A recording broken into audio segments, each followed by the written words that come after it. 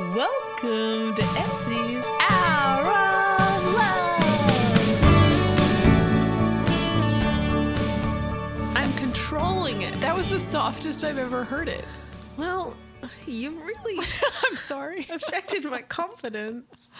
Oh, But I'm still going to do it. Also, this is the first time we have microphones. And you don't want to belt it? Yeah, I'm scared I would break them. Yeah. We're professionals now. We really are. Yeah. This is stepping it up I know. to They're another on like level. stands. They're on a stand. We're sitting on couches. You know what there's no longer going to be? The squeakiness of my old chairs. Oh, I miss having the conversation though about like, don't tap on the table. Oh yeah, we don't have to say that. No, we don't have to give people pillows to hold. Amazing. And now we record it from your apartment, Yes. which is nice. Or as you would say, it's partly your apartment I now. know. I basically half moved in. One day we'll have it at mine again when I live in a suitable space. Anywho, but it's a total different setup we've got right now. Yep. And the thing is, though, we've only got two microphones, basically one for me and one for the guest. And I've brought this up multiple times with you to be like, what about you and what are we going to do? And I don't want to be on the episodes for the most part. You know this. I turn into like a weirdo when I have to be on the mic and have to talk and ask questions. I'm getting better at it, but it's a slow progress. But hang on, I think, can we reword what you said? I think Okay. you do want to be here for the podcast. And Oh, be, yeah, no, I want to be here for the episodes. I just don't necessarily want to be an interviewee Right. or interviewer. Interviewer? But as we've been discussing, we want it to become more of a conversation. And do you want to be a part of the conversation? You make a very good point. Yes. See? We And- only have two plugs for the Okay. microphones. Well, we so can. we'll you know figure what? it One out. day we're going to win the lottery or get a sponsor or just somehow make some money for the podcast, and we Hey, can if change anybody it. wants to sponsor us. But anyway, so really more that was. I feel like I finally got you to confess that when we say it's a part of the conversation, you want to be a part of the conversation. But what we're figuring out right now Pat is just yourself Grace. on the back. Thank you. Genius. Grace and I sit next to each other on the couch, and she just grabs the mic, off me when she needs it. Well, it's more or less I just start speaking and then you give me a grumpy face and push the mic towards me because I forgot. To grab the microphone. grab it. I Yep. know. So that's fun. But how did you feel? Well, so who is this week's guest? It's Oh, I should stop interviewing you. yeah. This isn't an interview on me. Right, that was a nice segue. Yeah. So we're up to episode 42, and it's Mallory Jones. Mallory. Mal. She was such Or as she would do, I know, she squeaks my name. We've been working with each other for 2 years, and all I hear in the morning is, squeak. Like, and then she doesn't have anything to say, by the way. That's just it. You're like, okay. Good it's an chat. opener. But I don't really have any prelude. Is prelude the right word? I don't really have anything to set up for this episode except, I loved it. She's such a wonderful little person, just like in and out, and her story is very, very sweet and also very relatable. I mean, I think for you and I, we both had moments where talking to her that we related to personal experiences and things in our lives, but in a very different way than the way that she tells her story. Yeah. Yeah, that's what I love about this. It doesn't even matter, It's, I don't know if that means that we're actually just so in our heads that we can always relate anyone's lives to our own lives, or if We could always find some way yeah, to tie I it know back. what you Oh, mean. Yes, yes, I've never had anything like that happen No. to me, but I get it. True. But I'm going off to Iceland for a week to go get my visa. You're gonna push this episode live. Yes. Woohoo! I'm just back from Italy, and S took the reins on the last one, Yes, so now I'm Grace tasked is with it. stepping it up. The one thing that we haven't said for a while is subscribe. Yes, to follow our us. podcast on iTunes. We're on Stitch, I think. We're on SoundCloud. iTunes, Stitcher, SoundCloud, TuneIn, and as every other podcast says, wherever else you can find a podcast. Yeah, but I'm not sure we are there. But I don't know. They always say that. I'm I like, know. what are the other options? places? Yeah, tell us. Do we not know? We're not on Spotify because that's too cool for us. Yeah, we can't. One day. All right. Enjoy the show. Oh, Jimmy, Nancy, We love you. I love you. Thank you very much. Okay, cool. Bye, guys. Loving anyway. Come and find me.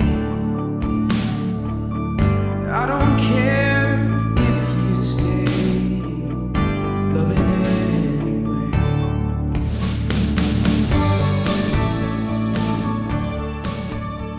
There's so many amazing things about you, and I could list them off I could, but I'm not gonna. But I could. Like, you're an MBA student, you're really funny, very smart, you played basketball, blah, blah, blah. So, but one day I was sitting at work, and because we love to talk about culture and diversity and race, and I mean, this is our subject matter of nearly every discussion, just casual discussion that we have at work. And I was chatting with one of the guys at work one day, and he said, well, have you ever thought about it from Mal's situation? I was like, Mal's situation? Like, what do you mean? And he's like, well, she's half black, half white, she's gay, and she's from the South. She's like, that's like there's many different facets to that makes her quite unique. And with her own, I guess, like the way it was sort of said was like obstacles that may have arisen or situations in that sort of way. But I'd never at all looked at it like that before. And I felt like going, okay, well, that's like on a piece of paper, sure. But if you talk to Mal, I don't know if that's the case. So it's funny, Grace and I were talking about like how it was I was like practicing like how I wanted to open this show. And Grace was like, yeah, but that's just because those like factors about her, that's not why we're having her on the show. I was like, no, we're having her on the show because it's Mal and this really interesting life. I'm like, yeah, but you don't want to word it that's just exactly why we're... So now I've gotten really nervous about how I wanted to open the show.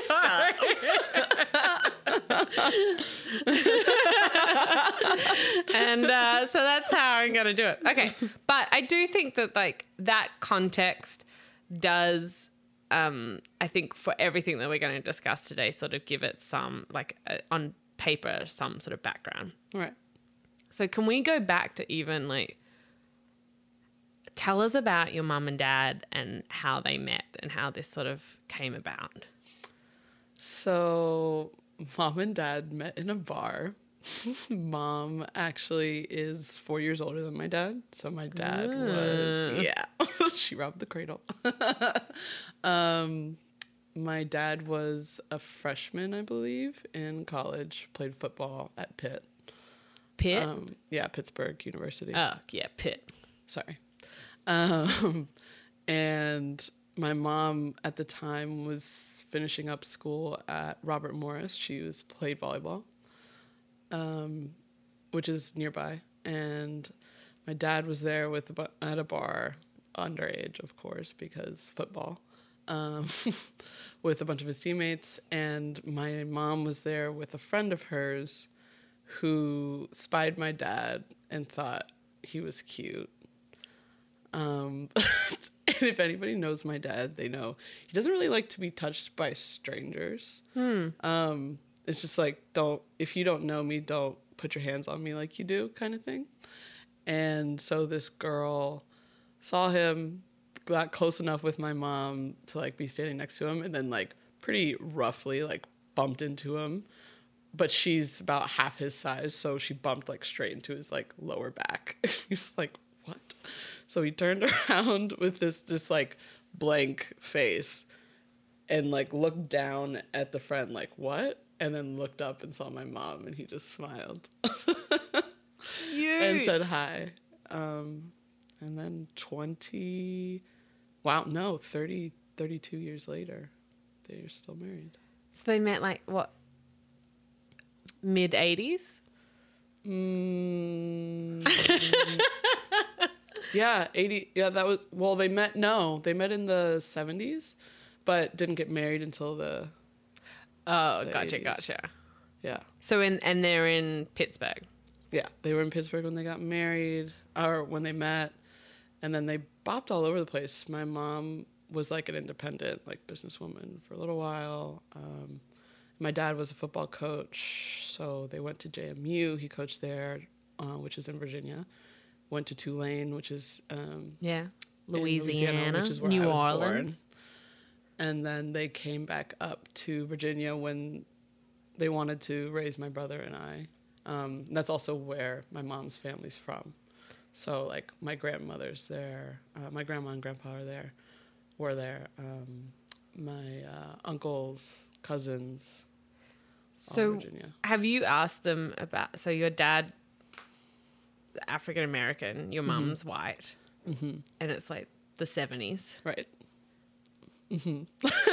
Nope. Yep. I only started asking those questions when I got older, especially because when I was a kid and I first started learning about slavery, really fairly young, like 3rd, 4th grade, and I was like, 'Cause of school? reading. No, well, it came up in subject matter lightly in school, and then I was like, wait a minute, just in my head personally. So I started reading all kinds of books, going to the library. My dad would take us to the library and like make us pick out some books over the summer to read. Pick up a light one around slavery. Well, I did it. He was just like, pick up something that interests you. And I went and found some. And a lot of them were like first person diaries of slaves. My favorite book was always the one about Harriet Tubman, which I just saw. They released a trailer for the movie Harriet, which I think is going to be insane. So I'm so happy to go see it. But yeah, I wanted to learn about it from a very young age, but it wasn't until I got older that I realized how complicated that really must have been, because my mother's side is like, they really didn't have any money when my grandmother was growing up. They had farms and stuff And where was that again? in Virginia and North Carolina. Yeah. Tobacco And farmers. that's considered the South, right? Oh yeah, below Mason-Dixon line in Pennsylvania is the South.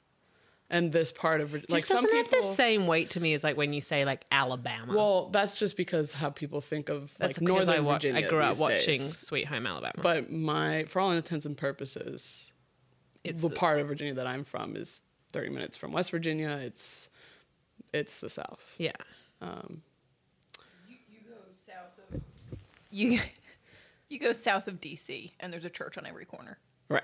No, and not like a little church. no. It's like a big old church. If you're driving on 81, like But that means that resembles the South. Like that's I Yes. guess a truth. it's a truth. Yeah, that would be a truth. Yeah. Grace and I are sharing a microphone, and it's just classic. I'm like, by the way, Comment from the audience.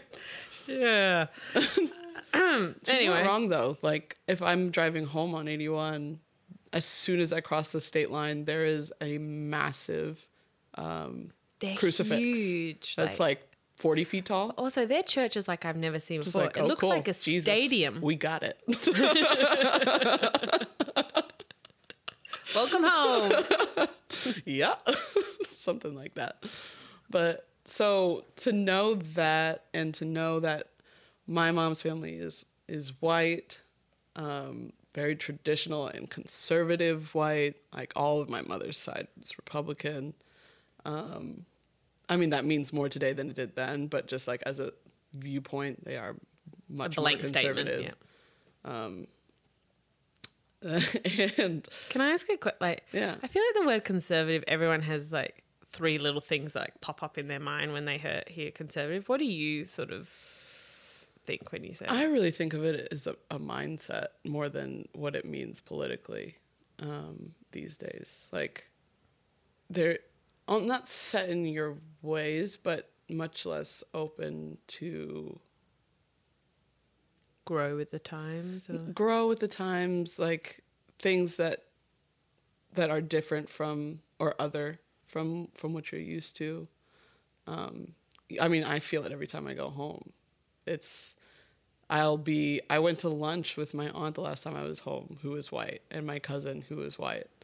And my cousin is my cousin by blood, my aunt not. She's by marriage, but nobody knows that. And I know they're looking at this super gay looking girl with her super straight white family. Well, they don't know it's her family. It's just Also, like just super to- straight so white the humans. audience- And they're you- like, is this the adopted daughter? And you've got quite dark skin. Like, Well, yeah. but you could have gone, I guess you could be, Could be well, you could be, lighter. yeah. Well, my brother is naturally lighter than me. Oh, is I he? just got more of my Father father's genes, yeah. Yeah. But yeah, it's just like, who's this kid? And it's not their, like, it's just natural. Everybody does it. They look at and it's just like, this puzzle doesn't quite fit together the way, or I can't understand how it fits together. And they need that little bit of extra explanation. Like, and they usually go adopted immediately. Oh, they think Or- you're Yeah, even gotcha. see me with my Just mother when they and think see I'm you and your adopted. family, right? Yeah. Yeah. Like- I guess if you walk, yeah. Or my mom's, they actually think, especially when I was younger, my mom said that people used to think she was the nanny. She was like watching 2 black children. Oh, interesting. I mean, we didn't really look like her from the outside perspective. Yeah. So So okay, but I'm gonna go. But you're out to lunch with your auntie and your cousin, and they're white conservatives. well, Did- these 2, my cousin, is actually, she's not. I mean, maybe they might be fairly conservative and just like I said, doesn't like matter, their yeah. mindset, whatever. But politically, those 2 are both Democrat. Oh, interesting. Yeah. But my uncle is a Republican who's Yeah. married to her. That dynamic's very Interesting, I bet. There must be some really interesting dynamics nowadays with what's going on. Oh, yeah. With family homes. We just don't talk about it. Yeah. We Is can't. that sort of the case? Like when you go home, you just politics doesn't come up. Unless we're with certain parts of the family, we just don't talk Just about don't go there. politics. We can't. So you started to look back at your mum's upbringing. And realize that this probably was a problem. That she was she married dating. my father. Yeah. And when I started to ask about it, got cagey answers, but as I got you older, got- cagey answers, like kind of beating around the bush. But as I got older, my mom eventually told me, like, my grandfather didn't go to the wedding, and my uncle didn't go to the wedding, her brother. They were both very much opposed to it. How'd that feel, finding that out? It just felt strange. I mean, sad, especially for her, but to her credit, she told me that she was pretty much like, if you want to see me again, and if you want to have any kind of relationship with your grandchildren, you'll get the fuck over it, basically. And they did. Because when I was growing up, I never felt that from any of my family, like and even my great grandmother, who lived to be 96, she was alive when slavery was still a thing. So like, from her especially, if anything, I would have expected to feel something, but me and my brother, it felt like we were her favorite great-grandchildren. Yeah. And even the same, like, for my grandfather, like, especially when me and my brother really got into basketball, which was his passion, and we were very athletic children always. He was very passionate about coming to our games, and like, even after he had a stroke, coming and sitting on the sidelines in his wheelchair, like driving all over the place to come watch. Like, never would have guessed that he had an issue. Did with my it mother feel, marrying my when you father. found that out, did it feel personal to you at all? It did, in the sense that he had a problem with it because my father was black and I am black. And that's just a fact. But on the other hand, I could also see as a granddaughter and credit him for it that I never felt that way and he never made me feel that way. So something must have happened that he was able to get past it, because I do think people can change and grow. Yeah. And I don't hold people for things that they've done and said in the past if they can actually demonstrate that they're able to evolve. Like my uncle, I know he hated Obama. He had like no Obama stickers on the back of his truck. No Obama? No Obama stickers on the back of his truck. Is that a thing? Oh yeah. Is that like a saying? No Obamas? No Obama. Like just no. putting an N in front of Obama so that it was no Obama. Gotcha. Yeah. Yeah, that's what all the, like, I don't want to say redneck because it's mean, but like rednecks on the back of their trucks. And he had several on the back of his truck. He now, like, for whatever his political leanings are, like, he's never treated me differently than as his family. Yeah. Like, and even as, like, it became more and more apparent that I was gay. Yeah, how'd that one go? Like, the way I dress has changed so dramatically from when I was in high school. I went to a wedding recently for my cousin, and I was wearing, like... Suit and bow tie? Yeah, black and purple, like, tuxedo-ish type deal with a nice shirt, bow tie... pants, shoes, and I saw a photo. You look good. Yeah, I did look good. Thank you. No, he saw me at that wedding and was like, "Oh, you look like a little CEO or something." Like, hey. He was like, "Oh, Kate, you look like you just stopped off the red carpet in Hollywood talking to my cousin." And then he was like, "Oh, Mallory, you look like you just stepped out of a boardroom." And I was like, "Okay, Uncle Philip, thank you." You get points for that one. You look like a general white man. If I had turned it around, yes, that would have been what was said. So what about your dad, though? What about his family? I mean, it's such a big thing to Yeah. be a...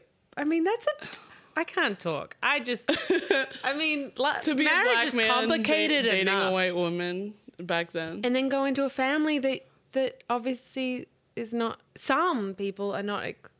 Accepting. No, I mean, I've actually never really talked to him about that. I guess... But knowing my father, I think part of him would be able to see it and understand it because he's not stupid and he's very aware of that kind of stuff all the time. Yeah. But I think the other part of him is like, I don't care. Yeah. I love that. But you have that. Yeah, I think I did get that from him. And he definitely got that from his mother, my grandmother, who was like the most incredible woman ever. Just like iron will. And that's why I think for them, having my mom come into the family was just like, well, Chuck loves her. Were they a lot more accepting? Yeah. They were like, if Yogi, my dad, that's what they call my dad. What do they call him? Yogi. Like Yogi Bear? Yeah, because he looks like a little bear when he was younger. And that stuck with him. Cute. So there's like, Yogi loves her, then we love her. And they were always, I mean, we never had any problems. They're just family.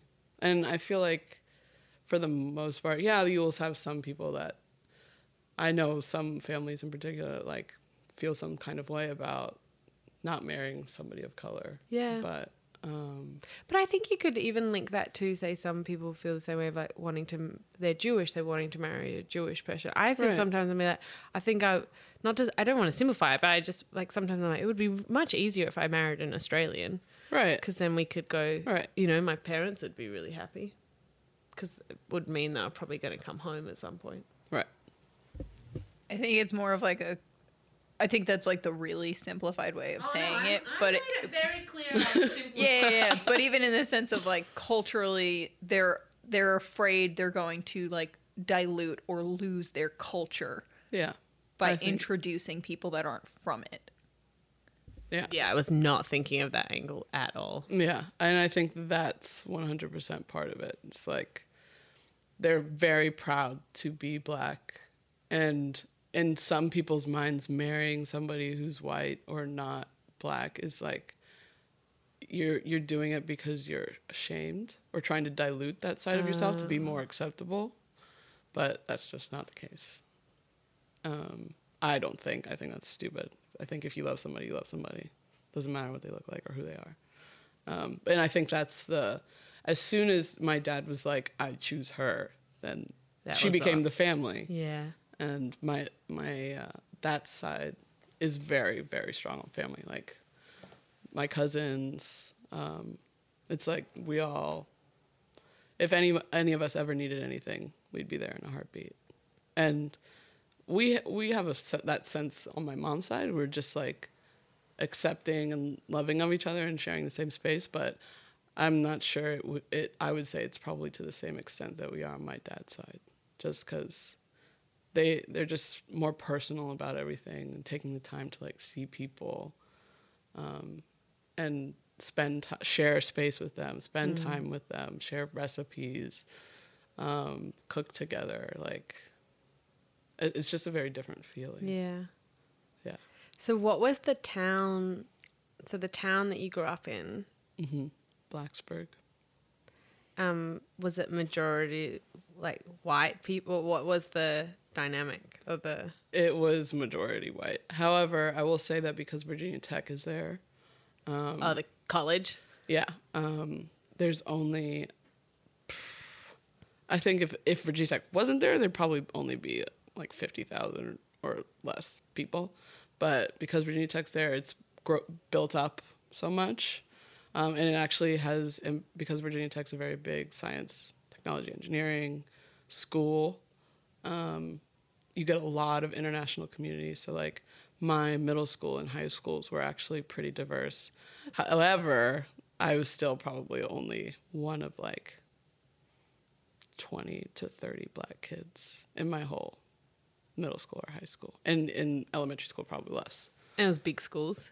The high school was big schools, Yeah. like graduating classes of a couple hundred. So, yeah. Yeah. What were you gonna say? No, well, it wasn't until I got to high school where, to boarding school as my second half of high school, where I was with mostly Black, or at least spending most of my time with my teammates, who were mostly Basketball. Black. Yeah. And that was like, it was great, but it was just so new to me. And then when I got to St. John's, which is a majority minority school, that was also great, but like so new. It was like, what? I had no idea like of this like even world that I was missing. Like what? So the easiest example of this is I inherited my mother's hair. So when people usually think of Black hair, they think of like thicker, coarser. It's a little bit different treatment that you have to do to it. Like you can't wash it every day. You need to keep oil in it, or else it. And there's like the silk Yeah, to sleep and, in, and right? you wrap it after. Like if you wash it, you put oil in it, wrap it to help set it and keep it soft. Mostly every night. Yeah, basically every night. Oy. Yeah, it's exhausting. But I got some of my mom's hair. I don't want to say thank God, but my cousin would say, "You bitch, thank God." She has more like traditionally Black hair, and she hates me for it. But I'm like, sorry, can't all get the good genes. She's also half Black, half white, by the way. But she got But she got her mother's side. Which my father's sister, and she's salty about it always. But anyway, so because I got my mother's hair for the most part, I didn't grow up having to deal with my hair the way most Black women do. And one instance, getting like a weave is very much a thing. And I had never been around anybody who had had a weave before, and like what the treatment and like care for Weave it. is like Where they adding literally hair. like sew it into your hair, like Sew hair into your hair. as extensions. Yeah. And one of my teammates, or I mean several of them, but one of my teammates in particular was just so extra about it. But I didn't even know what was going on with her at the time. But so one time we were playing and we were in practice, and I just looked over and she was like smacking her damn head. It's like, Clemmie, what are you? She was itchy. What are you doing? And she's like, my head's itchy. And it's like, so fucking scratch it. Like, what? She's like, I can't. I'm going to rip the track out. And I was like, track? What the fuck are you talking about? I thought she lost her mind. She was driving me crazy. I just had very little patience for her generally, too. Right, So that didn't help. But she finally told me, and I was like, holy shit. And to me, it wasn't just like that part wasn't just about hair. And then I spent more time with them, and it really just helped me realize there's so many parts of Black culture that I just wasn't exposed to. And I think that was also why when I came up here, and most of my teammates were from Newark and Connecticut and like the city, like New Jersey, and Around New York City. Yeah, like New Jersey, some in New York, some Connecticut, but like all very much right around New York, and grew up in the city. And I think we only had one person who on the team who wasn't Black. But so I think that's they saw me. I did not act like one of them. And I very much felt that, and they felt that. How'd that feel? I mean, terrible, of course. Especially when you're a freshman, you're coming in and you just want to be part of the team. Yeah, accept me. Yeah, actually. I mean, you don't have to say it in a pitiful voice, but yeah. That's how I would have been. Like me. I mean, that's how it feels. No, of course. And it's just natural, and you're. Was it a bit of an idea? Like, did it make you sort of? I don't know if question's the right word, but like look back and be like, oh, I thought I sort of was something, and maybe was it confusing? It was confusing, just in that I was like, did I miss something? There's always a sense that I missed something about a part of myself, because I look like some of them, but I don't act like some of them. And in some instances, I obviously don't look like some of them because I'm much more light-skinned. I have my mother's hair. But I'm labeled by the rest of the world as one of them. Right. Visually. Yeah. And yet I'm not. So it was very strange to find myself in like no man's land and not quite fitting in. There was a handful of teammates that we were like on the same page, at least with goals for school and stuff, and who accepted my quirky weirdness, as you know, like all the squeaks and the weird noises. But there was only a few, like I would say there were probably 3 or 4 teammates over my entire time at St. John's that I actually really wanted to stay friends with after school, and who I actually like clicked with while we were playing. My other teammates, yeah, we got along fine on the court, but it was almost like a mutual understanding that we really wouldn't have been friends. We're different, yeah. If we weren't on the team together. Interesting. Yeah. So let's go back to the basketball and how that sort of came into life, because when we sort of were chatting about this before, it sounded like you being very good at basketball also helped with some. Yeah. I think in particular, it's so strange. I think sports generally are something that everybody can set, or prowess at sports is something that everybody can set their prejudices aside for. Isn't it interesting? Like Alabama, almost entirely Black team, couldn't be in a more racist part of the country. But the love for that team. Love for that team.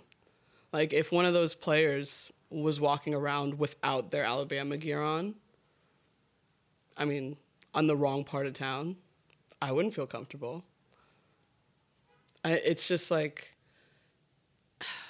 What do you mean you wouldn't feel comfortable? I wouldn't feel comfortable walking around on a road in Alabama anywhere if I was like walking myself home. Right. I absolutely would not. In Especially what- not me, as particularly being like very obviously like gay woman. I don't wear feminine Right. clothing at all. I would not feel comfortable. I'm very, you know me, Yeah, very yeah. ignorant in lots of Dive these in. areas. And want to not be. Mal, what's scary about that? What scenarios are you imagining? Where's the fear? I would say the fear is genuinely there is a high potential that I could lose my life for no good reason and nobody would like know or care. And that would just happen because it happens all the time. And especially when I was younger and I was picking out these crazy books and reading about how terrible lynchings were. And that was all Mississippi, Alabama, Georgia, like deep South. And you have entire towns, like, where people just know it happens and they don't care. Or, like, the police department are part of the KKK. And they just don't care. What's the actual... I'm generalizing here No, for I sure. know, But, I know. like, But where I'm asking a I'm question. saying knowing that exists down there makes me feel And what's at the a base level unsafe. true definition of a lynching? Well, I don't know. What do you when you're saying But when it? I'm thinking of lynching, I'm thinking somebody dragging somebody off the road or the street, throwing them in the back of their truck with a hood over their head, driving them into the middle of nowhere, stringing them up by their neck, and stoning them to death, shooting them, literally hanging them until they die. It happened way too often. And like as a kid reading about that terrified me, obviously, that people could look at me and then feel that kind of animosity and I would have nothing, like they wouldn't care about meeting me. That's the thing. Like there's nothing that I would be able to say for anybody to not want to kill me. And that's Yeah. frightening. But there's another layer to this. That also you're half white. Right. And they don't know that. And they wouldn't care. That would make it worse, honestly, in some places. That would make me an abomination. But okay, so but on your side in your mind also though, is there some I'm really out of my depth here. No, go ahead. But is there some part of you to be like that this is a white person's acting like this and I'm half a part of that race as well, which is just even, you know what I mean? Or am I just like digging? No, I mean, I don't know if that's true for me personally, just because I acknowledge and see race for what it is, but I'm not sure I let it make up as much as my identity as what other people do. And I think that I had to, because especially when I found myself in a situation where I don't belong anywhere, like I couldn't let something like that define me, because then I'm kind of indefinable by anybody else's standards. So why should I give a fuck what anybody else's standards are? Yeah. Yeah. So you're good at basketball.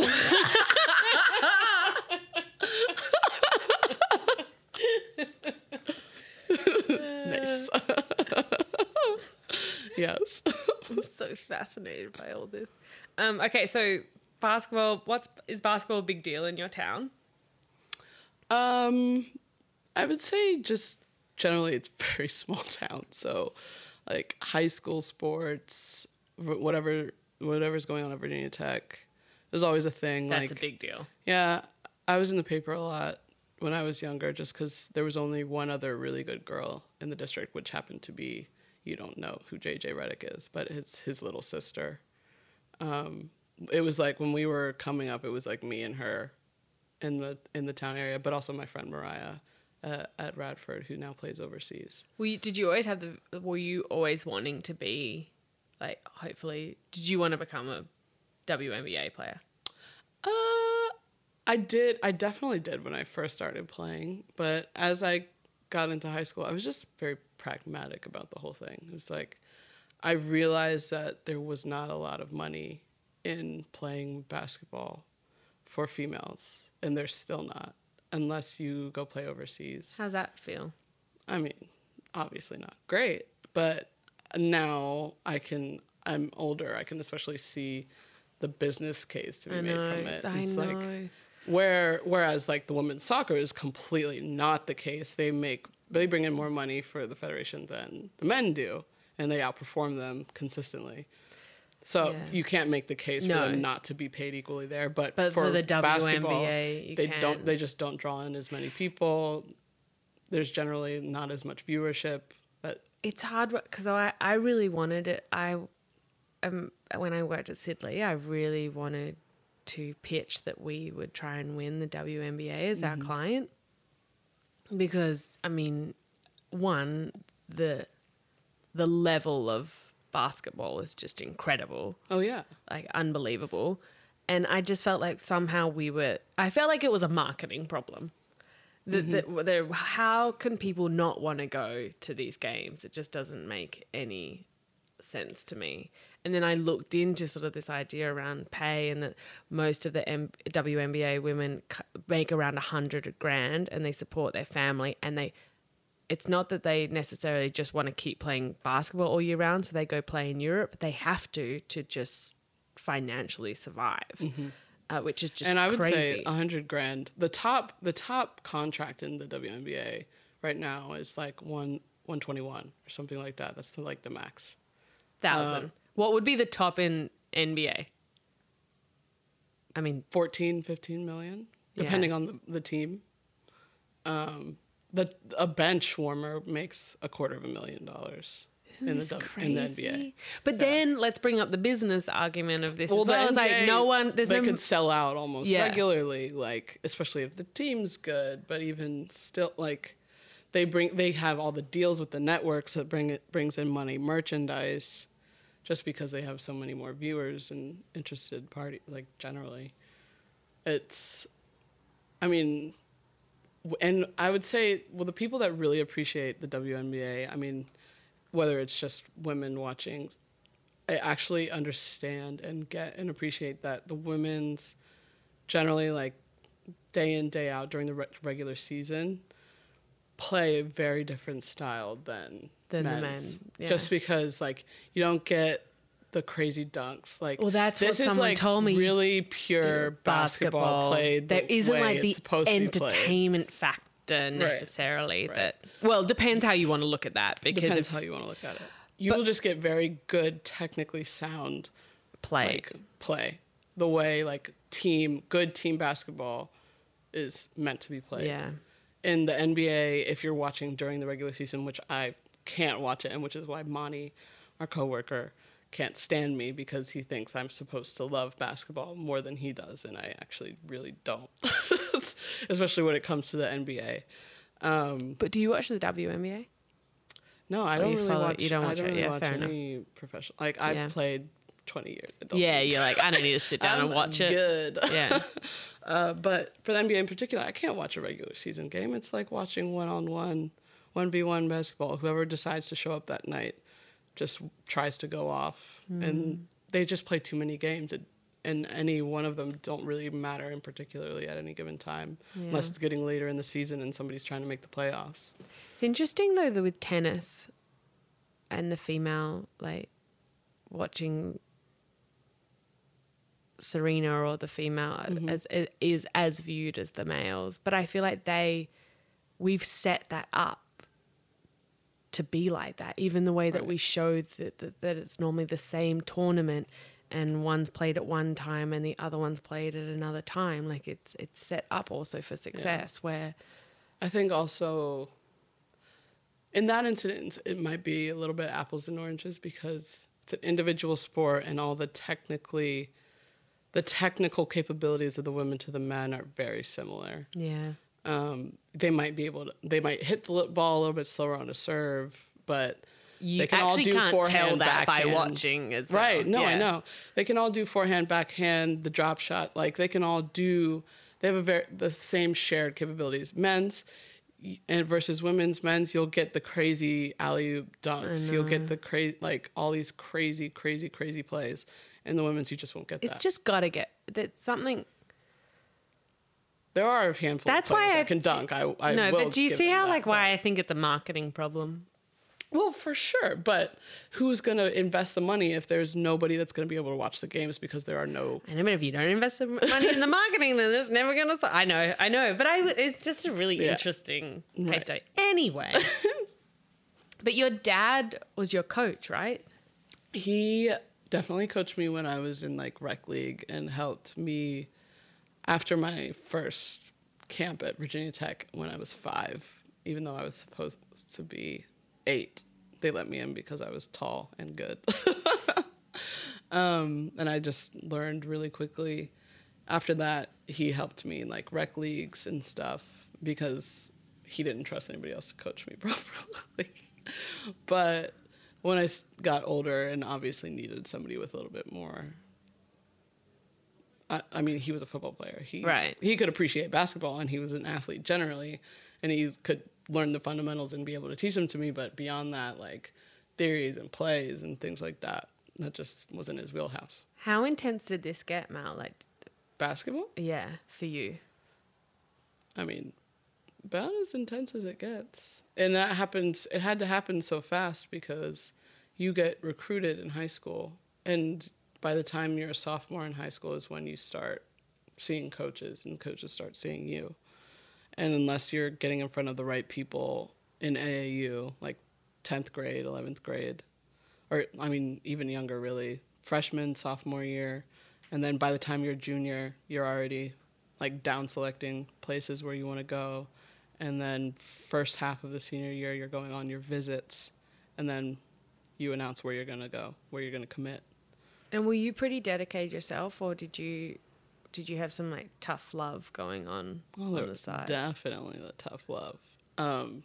My dad asked me really early on. He was like, basically, you want to do this? He asked me, he's like, so do you just like this, or do you love it? Do you want to do this? Do you want to play? And I've always seen basketball as like the road to college. So I was like, yeah, I want to play. I want to play against like a Tennessee. I want to play against the UConn. I want to play against the best of the best. And then so he held me to that. Even when I didn't want him to, and I hated him for it. He definitely What did that mean? How did he hold you to it? I mean, so when I tore my ACL for the first time, I was 12. I was playing soccer. Soccer was my favorite sport. But I knew, and he told me, after I tore my ACL, sat me down. I mean, I was 12 years old. I couldn't have the surgery until I was 13 because I was still growing. So that was like a whole year of not doing anything and not working out. And during that time, I hit puberty like hard. So my body changed completely. I went from being more like Grace, this height but skinny and like wiry, to much. Just if you want a description of yourself, Grace. You're wiry, tall, and thin. Yeah, well, to this, which is clearly not that. Like much more thicker, full-bodied. But I was fucking 12, 13 years old, and this is middle school. Who wants that? I gained a lot of weight very quickly, and I was like completely different body-wise in a way that I had never been. And so for Dad, of course, when I come out of my surgery and I need to start working out again, And like getting in shape meant losing a lot of weight. And he's a football coach. So like, obviously not going to be the most delicate in terms of talking to me. Like, so I got to coach a lot of times when I probably wanted a father. And I mean, he was doing what was best for me. I definitely don't hold it against him. I mean, part of me always probably be salty about it, but like always watching what I was eating and like not letting, or like saying something like, do you really need that? If I just wanted a snack, and like stuff that made me hyper conscious of like my body and what I was putting in it. And like, Did you get it? Did it have any repercussions? Like, did you get a bit obsessive about it or anything? Or no, I just resented him for it. I was like, I get why you're doing this. And I did. I lost a lot of weight. I got in like probably the best playing shape that I'd been in a while. And then when I got to Oak Hill and I started lifting every day, that just turned into muscle. But like he had me, so I would work out normally, do a normal practice, and then my dad would take me to the weight room afterwards and like we'd lift. So I'd work out like 2 or 3 times a day, every day, like every week, for a while, until I went to boarding school and I started playing there, and then we lifted every day anyway, so it didn't matter. But was that how you and your dad bonded more? Was it around that or around the sport, I guess? Yeah, I would say probably. I think we're just also similar in temperament, and that can be good, but that can also be really bad. And like, I think we're similar in some ways, but in others, like, not empathy, but like having the ability to sense when something's not the right thing to say. He just really doesn't have that. Yeah. Yeah. So, you being gay, when does that pop? How does that sort of come about? Is that a weird way to put it? No. When does that come about? It's fine. Is this the like birth or evolution? Well, yeah, no. The birth of a gay. Nurture or nature? Yeah. That was junior year. Well, so high school, there was somebody that I had a crush on, for sure. Nothing ever happened, but like, I thought I was like in love, for sure. But then she moved away, and I went to boarding school, so like never saw each other, never going to see each other. My boarding school, I couldn't have my cell phone, I couldn't be on social media, like basically no chance for connection. So when I got to boarding school, I was like, well, I don't know if I'm gay. Like, nothing happened. I've never had a boyfriend. And then prom rolled around my senior year, and this boy, Daniel, he really liked me. He was on the guys' team. He really liked me. He was like 6'8", tall, strong. I was like, all right, I'll let you take me to prom. Also knowing that we're in the middle of a Baptist boarding school in the middle of fucking nowhere. There's a guy side of campus, there's a girl side of campus. Literally nothing could ever happen, ever. Oh, you knew that going in? Exactly. Yeah. And he was going to Oregon State. I was going to St. John's. Literally couldn't have gotten farther apart from each other. So it's like, this goes wrong, which it did. I don't have to see him ever again. Also, it sounds like you slightly don't want anything to happen. So you're like, the odds are it can't. I was kind of just like making sure that logistically, if it didn't work out, it didn't have to be awkward for like another good point forever. Yeah. I was never going to see the boy. That's again. why I really like the thought of meeting someone on a trip. Like I'm going to Iceland in a week by myself just to hang out. So you want like to meet that. a man? I'll meet a man, and then I can just say goodbye. Bye. I feel like for both of you, that should have been your sign. If you went into a prom date with a thought process of, well, I'm never going to see this guy again. There's no chance anything's going to happen. No touching, no feeling. I mean, we're going different places, Yeah. leading nowhere. There's your sign. And for you, maybe you're not ready for a relationship. Okay, moving on. Alrighty. I wasn't, when you said both, I was like, where's she going to go with me with this one? And she went there. She So went we'll just there. move on with that one. No, yeah. So when he took me, like, we kissed at the end of the night, and I was like, Wait, you just said kiss, then you're like, no, literally, I was like, oh, God, never again. I'm good. So, but what made that situation interesting was that prom was at the end of the year. So that meant like going into graduation, we were still together technically, but that's, yeah. So at like the senior reception and stuff, my family came and he was there. And he was from Senegal, so his family wasn't there. So he just hung out with us. But did he introduce himself as well, your yeah, boyfriend? of course. And like he's towering over my father, so loved that visual. But I'm guessing your dad isn't a short guy. Well, you already said he's 6'2", I would say, okay. probably. Yeah. But so he met my family and like walked away at this reception, and my aunt, my dad's sister, turns to him and is like, so what do you think? And of course, great timing. First thing that comes out of my dad's mouth is, well, it wasn't a girl. Oh. Could have, well, no, well, it could have been a girl, so. And I was like, in my head, like, little do you know, sir. But did he say But- that because he thinks you are gay, though? I think some part of him might have been worried.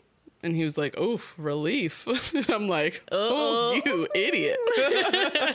But my aunt Isn't it was, funny? she didn't miss a beat. I fucking love her. She's my favorite aunt to this day for this remark. She went right back at him. She was like, so what if it was? And I was like, yes.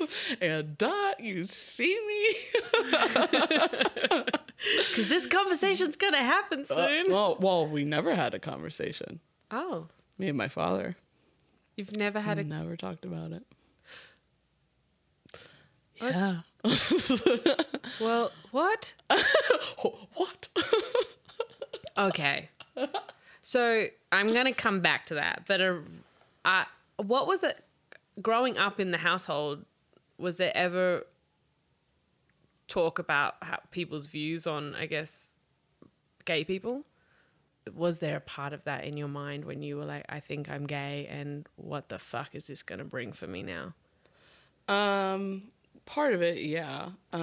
But I think it also really helped that after I graduated, I moved to New York City after I graduated high school. So I was like, I'm 8 hours away from my home, 500 miles. Like, I never go home except for a few days around the holidays just because basketball's... Like, I don't even go for Thanksgiving. I'm home for like 3 days at Christmas. I have to fly back on Christmas Day because we have tournaments that week. Like, I could basically be the version of myself that I wanted to be and not have to worry about my family even like really knowing, I guess, or like having to have that conversation yet. It wasn't until I got my first girlfriend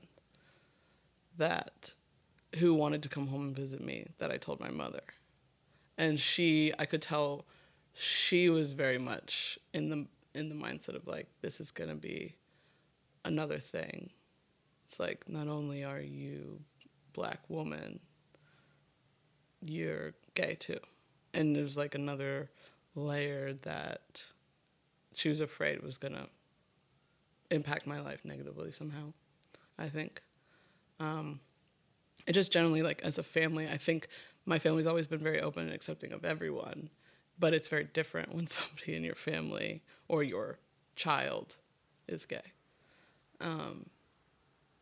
So I think the first thing she asked me was if I had told my brother, which I had. And she was like, oh, so what did he say? And he's like, he literally texted me, "You're my sister, you idiot." Like, duh. Like, I love you no matter what. And she was like, "Oh, I love my children." I raised a good son. Right. And then I can't remember really how much we may have really talked about it. She didn't ask me if I was sure. She didn't ask me anything else. Oh, that's told her- interesting. I yeah. guess that must be something that happens sometimes. So my mother, I mean, you've met me. I don't know how much. Have I met you? Sorry, Shut- kidding. Shut the fuck up. But like, I don't know if I've ever had this side of me come out, but there's certain things that I see as very black and white, particularly when it comes to like who I am, and like there's a right things and wrong things sometimes. Yes, I can accept shades of gray in certain areas, but in some others, it's just like, no, that was wrong, or no, that was right. And my parents accepting me for who I am is a wrong, like, you can either be in the wrong or you can be in the right. So, and my mom knows that I'm like, I don't know why. I've just always been more independent by nature. And at this point in time, I'm living in New York. I don't need their financial support. If they really had a problem with it, I probably would never forgive them. Just like, I might see them every once in a while, but we wouldn't have the same relationship. Because it's one of those things that I'm just like, you don't love me for who I am. You're my mother. Oh, okay. Bye. Like, honestly. And Did you think there was a chance of that when you told her? I didn't honestly think there was a chance of that with her, but that's why I told her. And you haven't told your dad. And that's why I haven't told my dad. And that's why she asked. She was like, "Do you want me?" Or I think she asked, "Should I tell your dad?" And I said, "You better." Because he just like I said before, I don't think he would have been able to control his reaction in a way that would have let me see that he was okay with it, or even if he was struggling with it, like, he still loves me. Like, I think I would have seen something in him that I didn't like, and I probably would never forgive him for it. And she knew that. Did you ask how he took it, or did you? I did, like, much later, and she was like, "He's fine," like, but we just have never talked about it. But maybe like 6 months ago, something like that, I was home, and I mean, my hair's cut pretty short, you know that. I mean, people call it a man bun, but fuck everybody else. A woman bun. I just have my hair shaved on the sides, and so when I went home, it's nice to like have somebody to be able to trim the back, just make sure I'm not like completely fucking myself up because I cut my hair myself. So get like shaped up every once in a while is nice.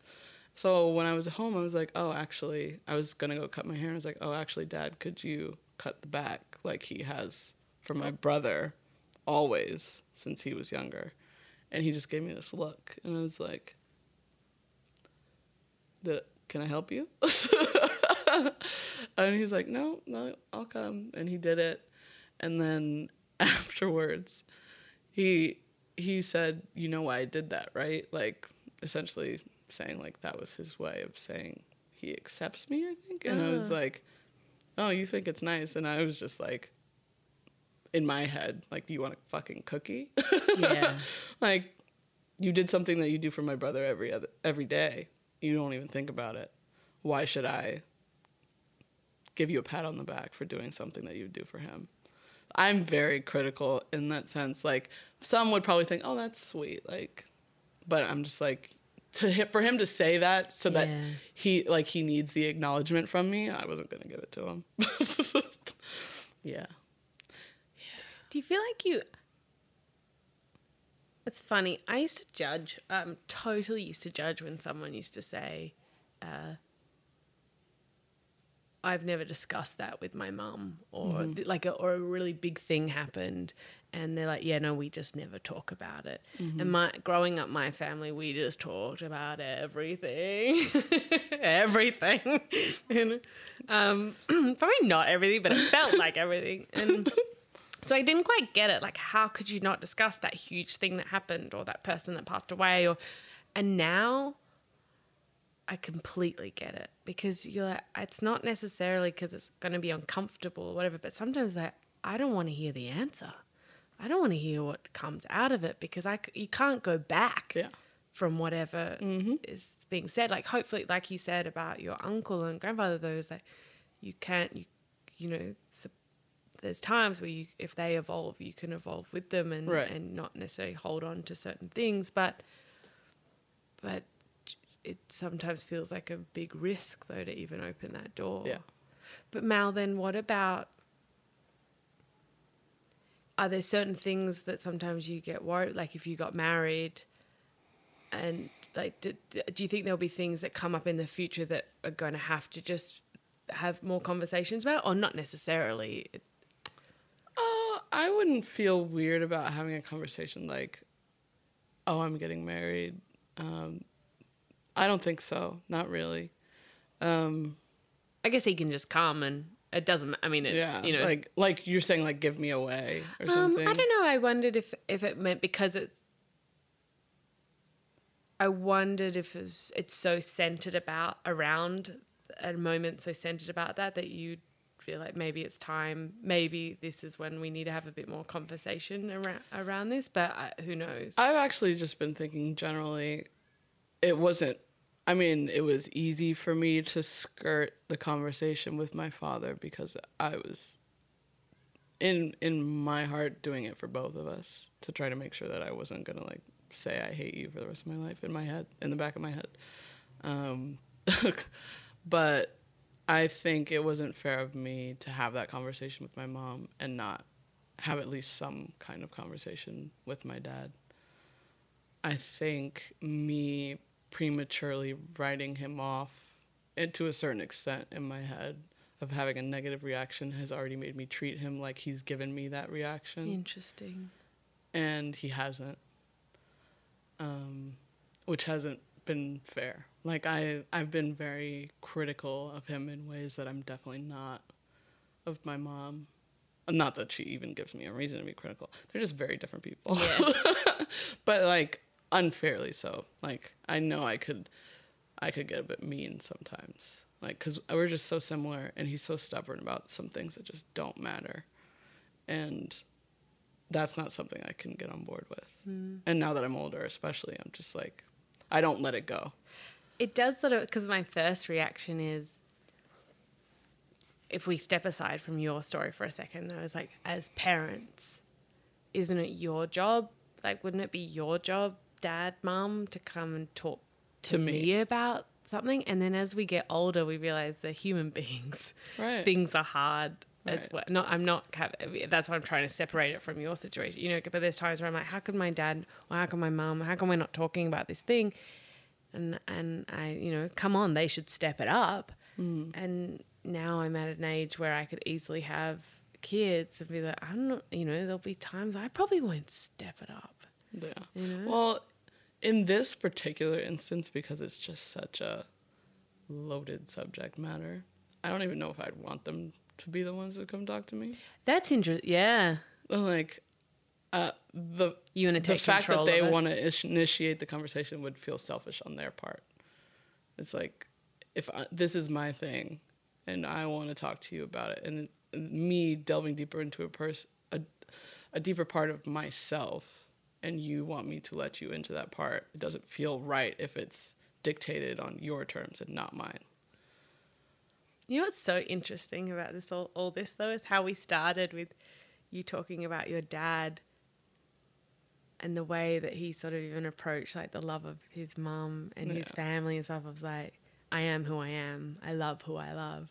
And what's so great is that you're so owning that behavior right now, but in some ways it's actually the conflict between you both. I know. And it's so, in some beautiful way, he's taught you that and behavior. and, yeah, no, you're not wrong. And it's put that way. I mean, that's pretty fucking wild. But no, that wasn't lost on me really, just because I don't know why recently I've particularly been thinking back about my grandmother, just because she was just like a force of nature, and she's influenced all of that side of our family. And I mean, Is it your dad's side? yeah. And knowing that was his biggest influence growing up, because she was basically a single mom, and she raised 4 kids by herself. Knowing that was his influence makes me understand and like appreciate, like I know he's got it in there somewhere. And I think the terms have shifted slightly because it's a daughter and it's not him. So for him, because I think he very much feels parental in the sense, like the old traditional sense, like I am shaping my child's life. And I don't know if he feels responsibility to a certain extent. I hope not. I have no idea. But at the very least, like, this didn't turn out the way I thought, is how I feel like from him. But it's ironic because it really doesn't matter if it turned out the way he thought, because it's my life. But Right. he did the same thing. Like, Yeah, he did the same I don't thing. give a fuck what anybody else thinks. I'm going to marry this woman because I love her. I don't give a fuck what anybody else thinks. I'm going to date whoever I want and love whoever I want because I love I women. so Like, hope one day you get to have this conversation with conversation. him. I need to do it. I do need to do it. I really have thought recently it's not fair. And the other thing for me is not chickening out from a face-to-face conversation, because I've thought recently about writing a letter, and I don't know if having a face-to-face conversation would be selfish on my part, honestly, just because I know my dad isn't like an overly emotional person and doesn't like to be put in emotional situations. Yeah. It's So like if grace he sometimes wants to needs have- preparation. Yeah, if he wants to have an emotional reaction, like writing a letter might be a better way to do it, so that it gives him space to react, and then we can talk about Well, it. also because you've said that you sort of alluded to a little bit earlier that you have these preconceived Right. And like, ideas already of how he feels, so you could be carrying that in the conversation when exactly. Yeah. Mel. Yeah. That's so interesting. Shut it. All right, I think we're good. Yeah. Oh, did you enjoy it? I did. Yeah. Eat. That's what she does. She just walks past my desk all the time and goes, "Is it?" Yes.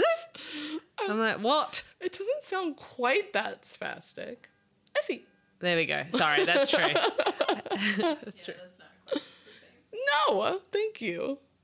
Mel, thank you so much for coming on. Of I was a course. bit nervous Why? because ignorance. But like I told you before, I don't mind people asking these questions. Asking these questions are actually really fucking important. It's just as long as it's done from a place of like, I want to understand, Yeah. and genuine like learning and like love, and that's just who you are, really. You're just a very inquisitive person to the point where you genuinely want to empathetically know somebody at their core. And I Yeah. feel that from you. So I don't care. Like, you can ask me anything, but it's when somebody's just asking for their own. Yeah. Can I just say a big thank you though, because I wasn't aware of this before, but I also don't want to also, because I want to know something, sometimes I turn to the person that is going through something and basically, can you help me understand? so then they have to go through the thing they're going through, and then they also have to teach people about it. Like sometimes it's like that can be a lot. So I'm just sometimes finding the balance of making sure that I'm doing it for the right intention and being aware of that the person might not want to talk about it, and also I can take my own responsibility and do my own research and own reading, and that don't necessarily rely on other people to educate me on things. I can also educate myself. Right. So that's where I want to be aware of that. And also but just knowing me, I learn the most with people and talking. So anyway, I really appreciate it and loved you coming on. Thank you, darling. Of course.